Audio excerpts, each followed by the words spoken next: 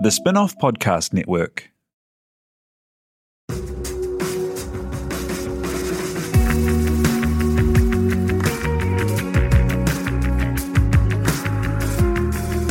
You're listening to Business is Boring, a podcast that reckons it's anything but. Business is Boring is brought to you by SparkLab, offering inspiration and practical advice to help businesses find their edge. To hear more about SparkLab, including details about the latest events, workshops, and business tools, visit sparklab.co.nz.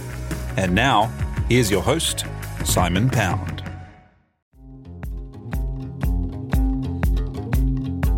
You're listening to Business is Boring, a podcast that reckons it's anything but. Business is Boring is made by The Spin-off with help from Callaghan Innovation. Here's your host, Simon Pound. When Theresa Gattung became CEO of Telecom at 37, she became forever famous as a glass ceiling breaker, the first woman to run an NZX top 50 company, the top paid business person in the country. But then, when she left the roles, those ceilings pushed down again. The number of non-male leaders and the pay differentials are only barely better today than 20 years ago. There's only a handful of leaders in the NZX top 50, growing but so slowly. We last talked on the pod 4 years ago about initiatives she was helping create, getting SHEO off the ground here, where women, through acts of radical generosity, empower women entrepreneurs. Since then, Theresa has seen her co-founded company My Food Bag IPO. She's become chair at Tend. She's helped to publicise the problem of burnout by sharing her story. But the gender opportunity and achievement gaps still remain.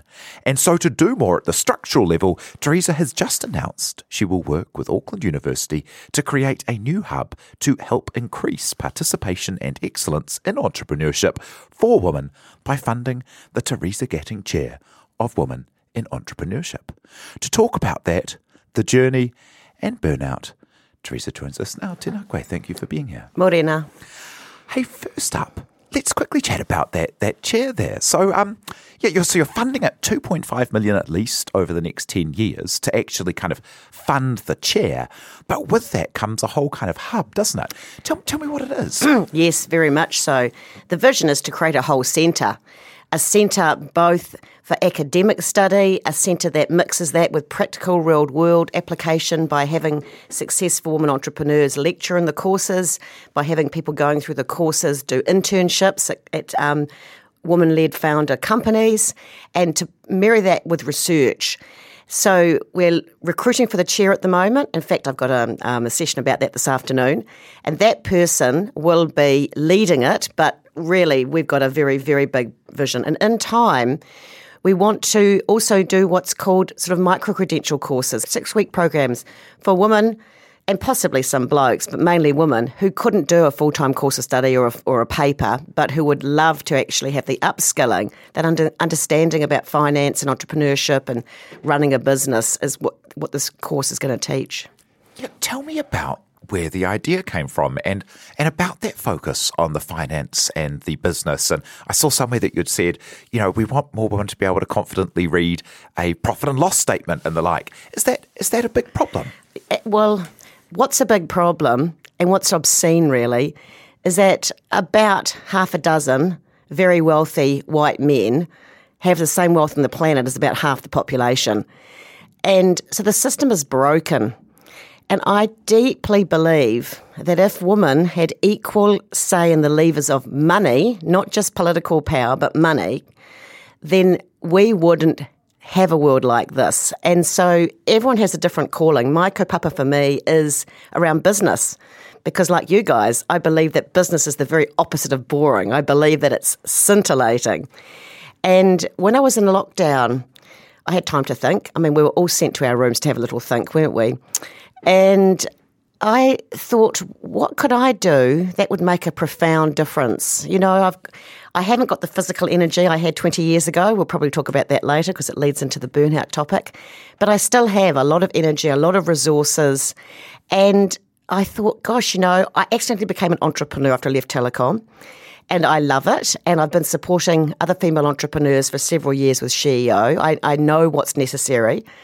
And so I thought I'm going to use my time and my money to fund something that will make a generational impact for women entrepreneurs in New Zealand and hopefully set in motion something which will actually be taken up elsewhere in the world too. Tell me about how you went about bringing that to be. What did the university say when you said, hey, I've got this idea, how about we target women with specialist courses and a specialist centre? Look, they were really good. They were really good. It did take a little bit of time. They so got it. They so got it. The first meeting was a little awkward because there were so many people in the room. And what I seemed to be saying, which is I wanted it in business school, it had to have mana, but I also wanted women doing other courses, politics, arts, music, to take these papers and to feel like if they decided they wanted to run their own business, they would actually know where to start. So that idea covers different parts of the university. So they weren't quite sure what to expect in that first meeting, so they had all the bases covered. But when they got it, they really responded and put a concept paper together, which I just went, yep, this is it. And so we sort of went from there in terms of how we might shape it, how we might fund it. And it's been a great process so far working with them. And the day of the announcement, my email, my LinkedIn profile, my text, my phone was actually full of 18-year-old daughters of friends saying, well, I know what I'm going to study next year. Or, it's like imagine if I had woken up that day at 18, because I did business degree at Waikato, and gosh, I can do this. It so opens up opportunities. So, so far it's been great, but we're hoping to, it's yet to be sure about this, but we'd like to get it going for next year, in next calendar year. Yeah. Awesome. And is it designed to be a space for people who might not think business school applies to them? Absolutely. Remember we spoke last time about how being a feminist and someone who cared and wanted to be a business leader wasn't an easy thing when you were at business school. But 40 years later, it's quite cool now, isn't it? Still think that there's a lot of different ways of thinking about money. I still think a lot of people do think money is bad or at least scary. They're sort of fearful of it. And when you're in fear of something, you contract, you walk away from it. And a lot of people aren't drawn to business. They don't come from a business background. They might want to change the world in a different way, or they might just have a God-given talent at drawing, architecture, singing that they want to, bring to all of us. And yet we live in a world where sooner or later most of us are self-employed. And in the sort of 30 years of my career, so last 30 years of my career, I guess, 40 years so far, it's really gone from people working for large companies to people actually wanting to work for entrepreneurs, to people becoming entrepreneurs, to people accidentally finding themselves with a good idea that they don't then know how to monetize. And I was so fortunate that I learned from a lot of male mentors in business. This is after my business degree. This is just real-world experience. But I see that a lot of women don't. They really struggle, and then they either get taken advantage of or New Zealand, we miss out on the fruits of those great ideas. Celia had the idea of my food bag, and she and her husband, Nadia Callas, and I set it up. And that has created so much goodness in New Zealand. And it's like that happens all the time if you can unleash women's ideas and if those women can be surrounded by people who can help them realise those dreams. Yeah, and that other point you made just before about financial autonomy as well, when you mentioned that people get taken advantage of, one of the big things if women say, oh, I don't deal with the numbers, my husband does, is you see it again and again in divorce settlements in that they haven't had a real picture of what the finances are or, they're not being treated fairly as a result. And that kind of abrogation of this isn't something I deal with can lead to all kinds of disenfranchisement, really. It certainly can. The Herald's been running a series on that, and I've certainly counselled women who've been in that situation. But taking advantage of it can also happen with external parties, with people who come along and say, oh, I can give you capital or I can sort capital for you, and these are the terms, and women are desperate, they don't know better, they don't know how to access how to even think about that. So it's really equipping women with the skills to be able to make informed choices in a safe environment.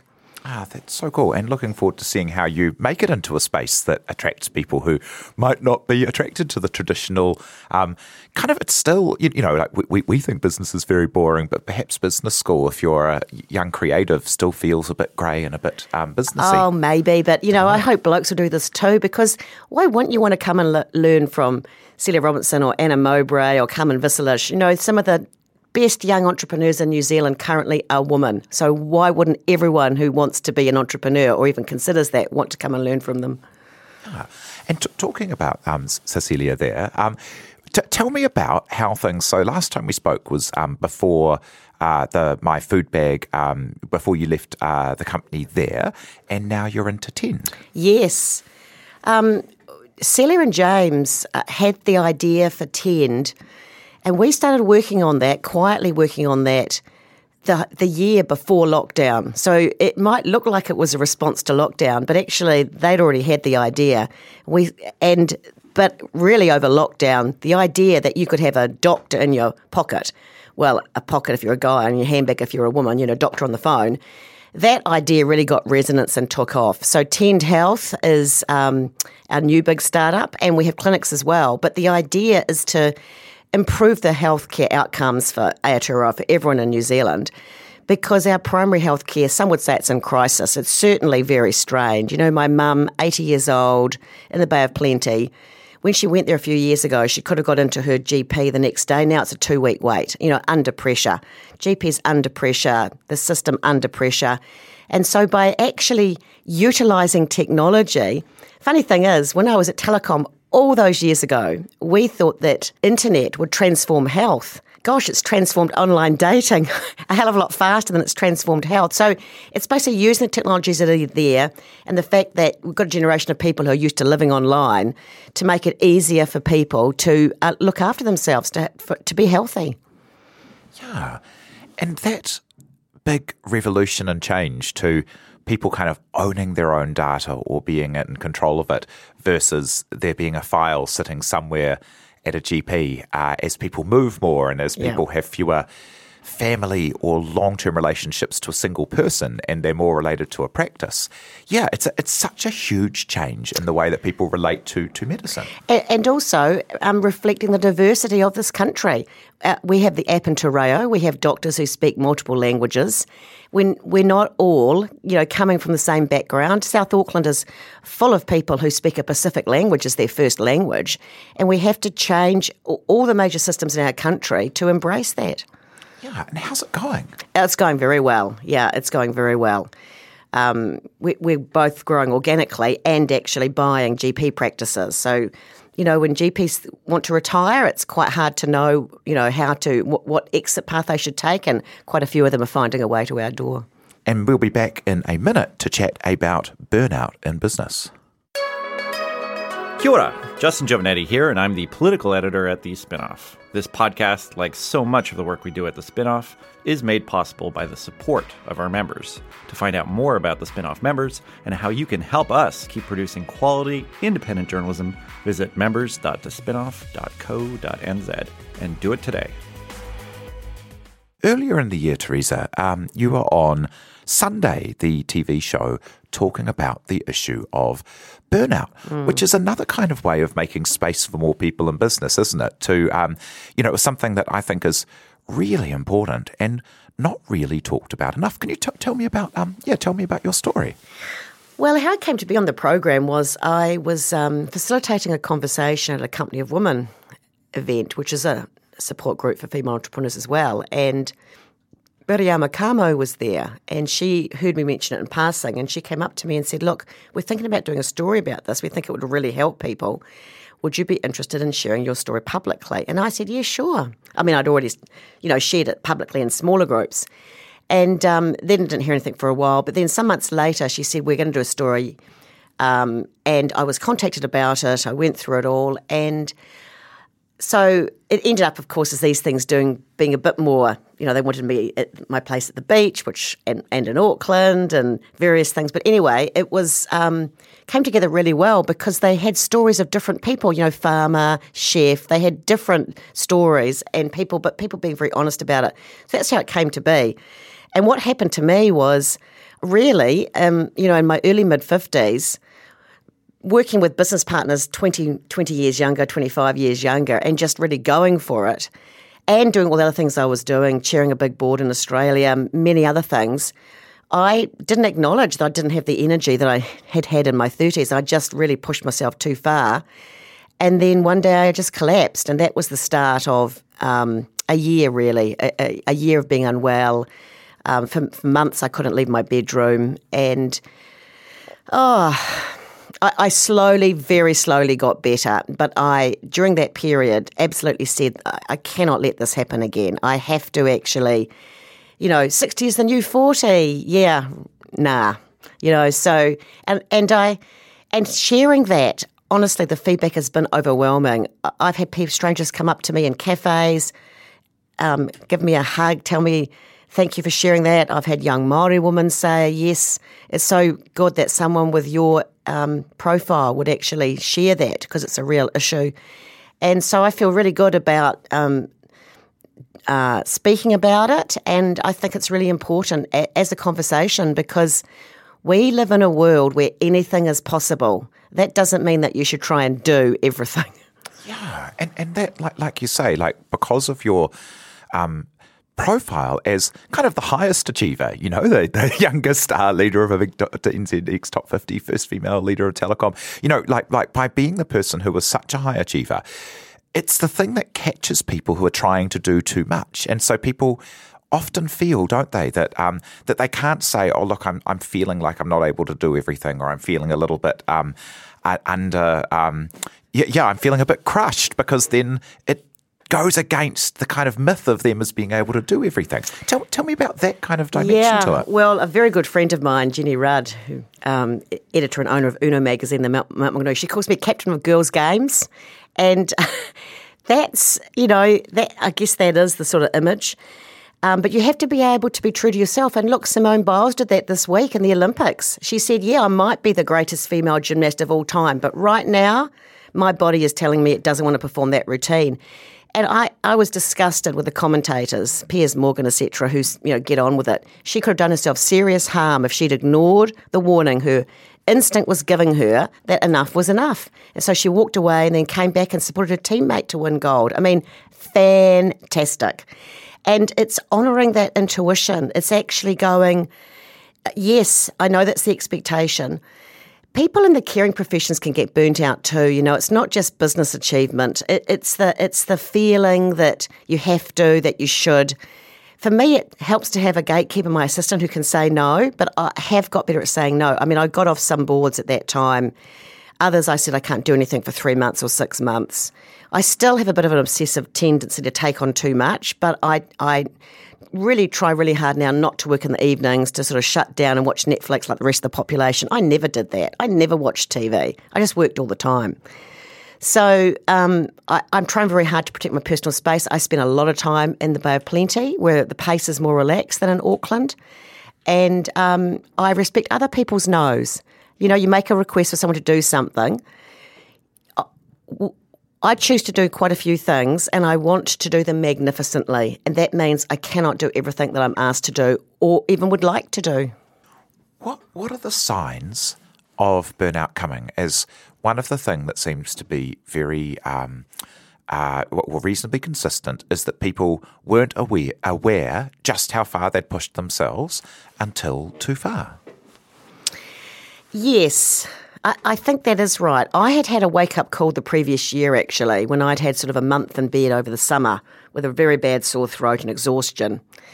And it had sort of gone unnoticed in my life because most people take January off anyway. So the fact that I sort of collapsed the Christmas before and was out of action for a few weeks wasn't really noticed. But then it came back, and I think that was a warning signal which I ignored.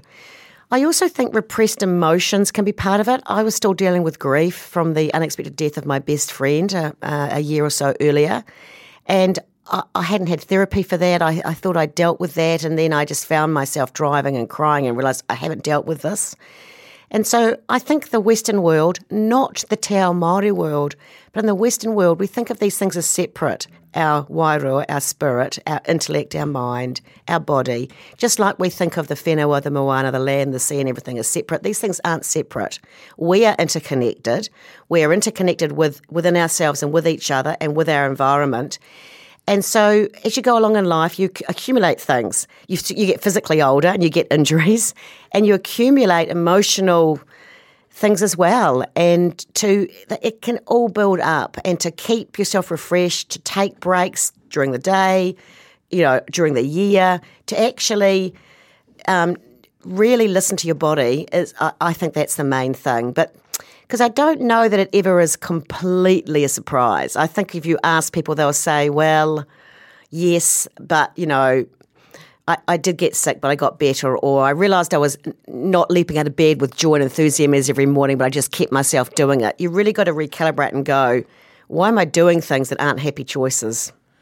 And we're all carrying a bit more at the moment due to the long-term uncertainty, stress and upheaval of COVID, aren't we? I mean, everyone's working from a deficit in some way at the moment.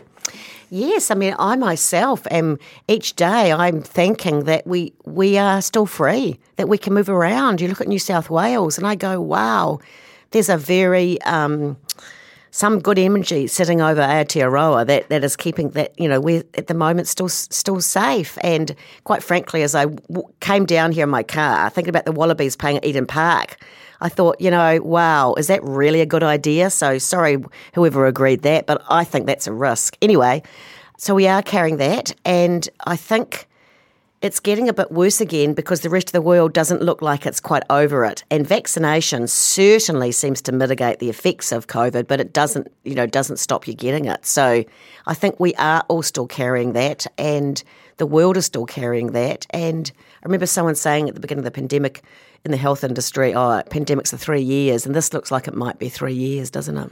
Yeah, and when you see people like Simone Biles or you as really, people who they've ticked everything off, they've done the big things, and then they're able to stand back and go, oh, look, I don't think I can put this on me today. And they still, well, not you so much, but Simone is still getting the battering of these, professional blowhards and the like, but still, how do we build systems into life where you don't have to have already proven everything there is to prove before you can say, hey, sometimes it gets too much? Well, I'm going to come back to where I started, which if you had equal representation of Indigenous wisdom and men and women, and not it's not about men and women, it's about masculine and feminine, balancing those energies in the world. And the masculine energy at its extreme is exploitative. It's back to the 6 men owning half the world's wealth.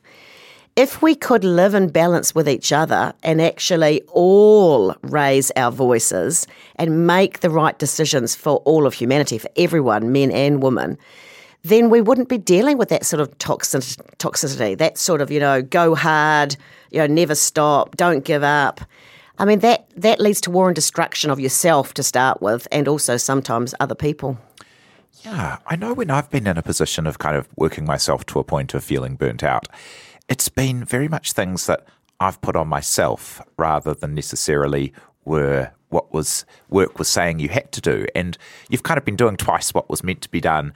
And, it's kind of was meant. I wonder, how much of it comes down to having to have structures in place that stop people from overdoing it, or if they see that people are overdoing it, you put a line in, or because I wonder how much of it is simply male or female energy, or masculine or feminine energy, and how much of it is just kind of personal.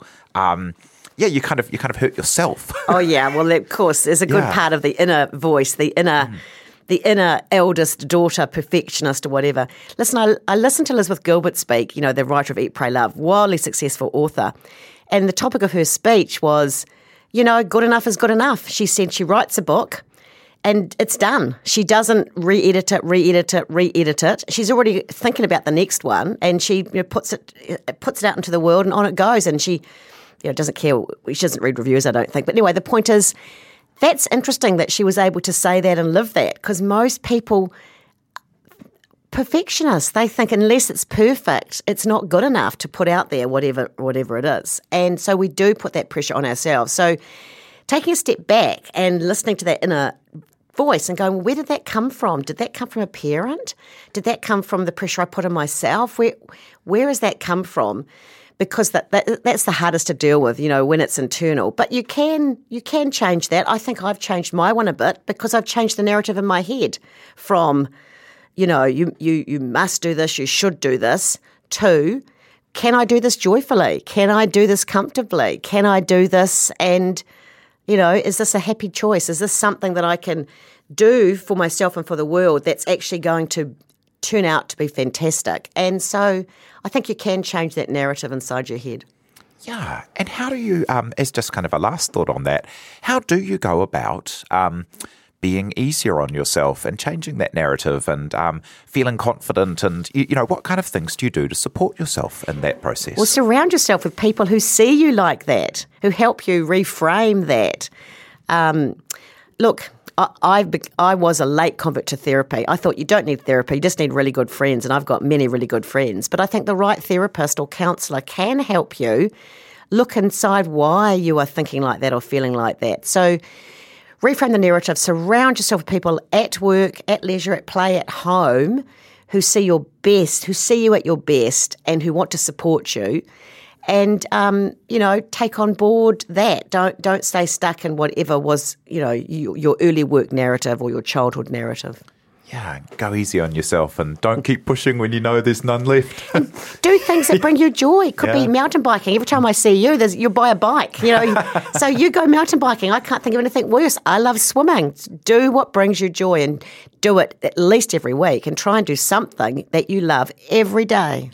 Yeah, well, it's magic to have. It's magic that you've helped to be part of lifting that conversation up at the moment. And as kind of a final thought, what will success be for you now? In terms of personal and in terms of your ventures. Enjoying every day. I do nothing. I'm essentially a volunteer now in everything I do. So I surround myself with people I love and respect and hang out with them. And I'm creating a little family enclave at the beach. My sister is going to move into my house when my new house is built. My mum lives there. My other sister's going to build a house there. So, to think that I will spend, my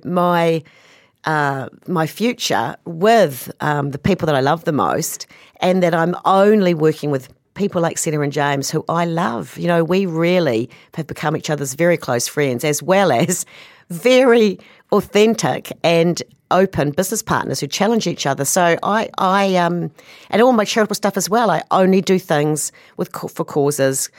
It might be animals, it might be supporting women and girls here and overseas. In a situation where I admire the founder, want to support the work and believe that I can further, good intentions turning up in the world. Well, that's magic. Thank you so much for coming and sharing the story today. That's Theresa Gattung. Can't wait to see what happens with the Theresa Gattung Chair of Women in Entrepreneurship. And kia ora, thank you for sharing the story. Ngā mihi nui, thank you very much. Thank you very much to Te Ahe Butler for producing, and thank you very much for having us along in your ears and listening. Cheers. Ka kite. You've been listening to Business is Boring, presented by Simon Pound. Brought to you by The Spinoff and Callaghan Innovation.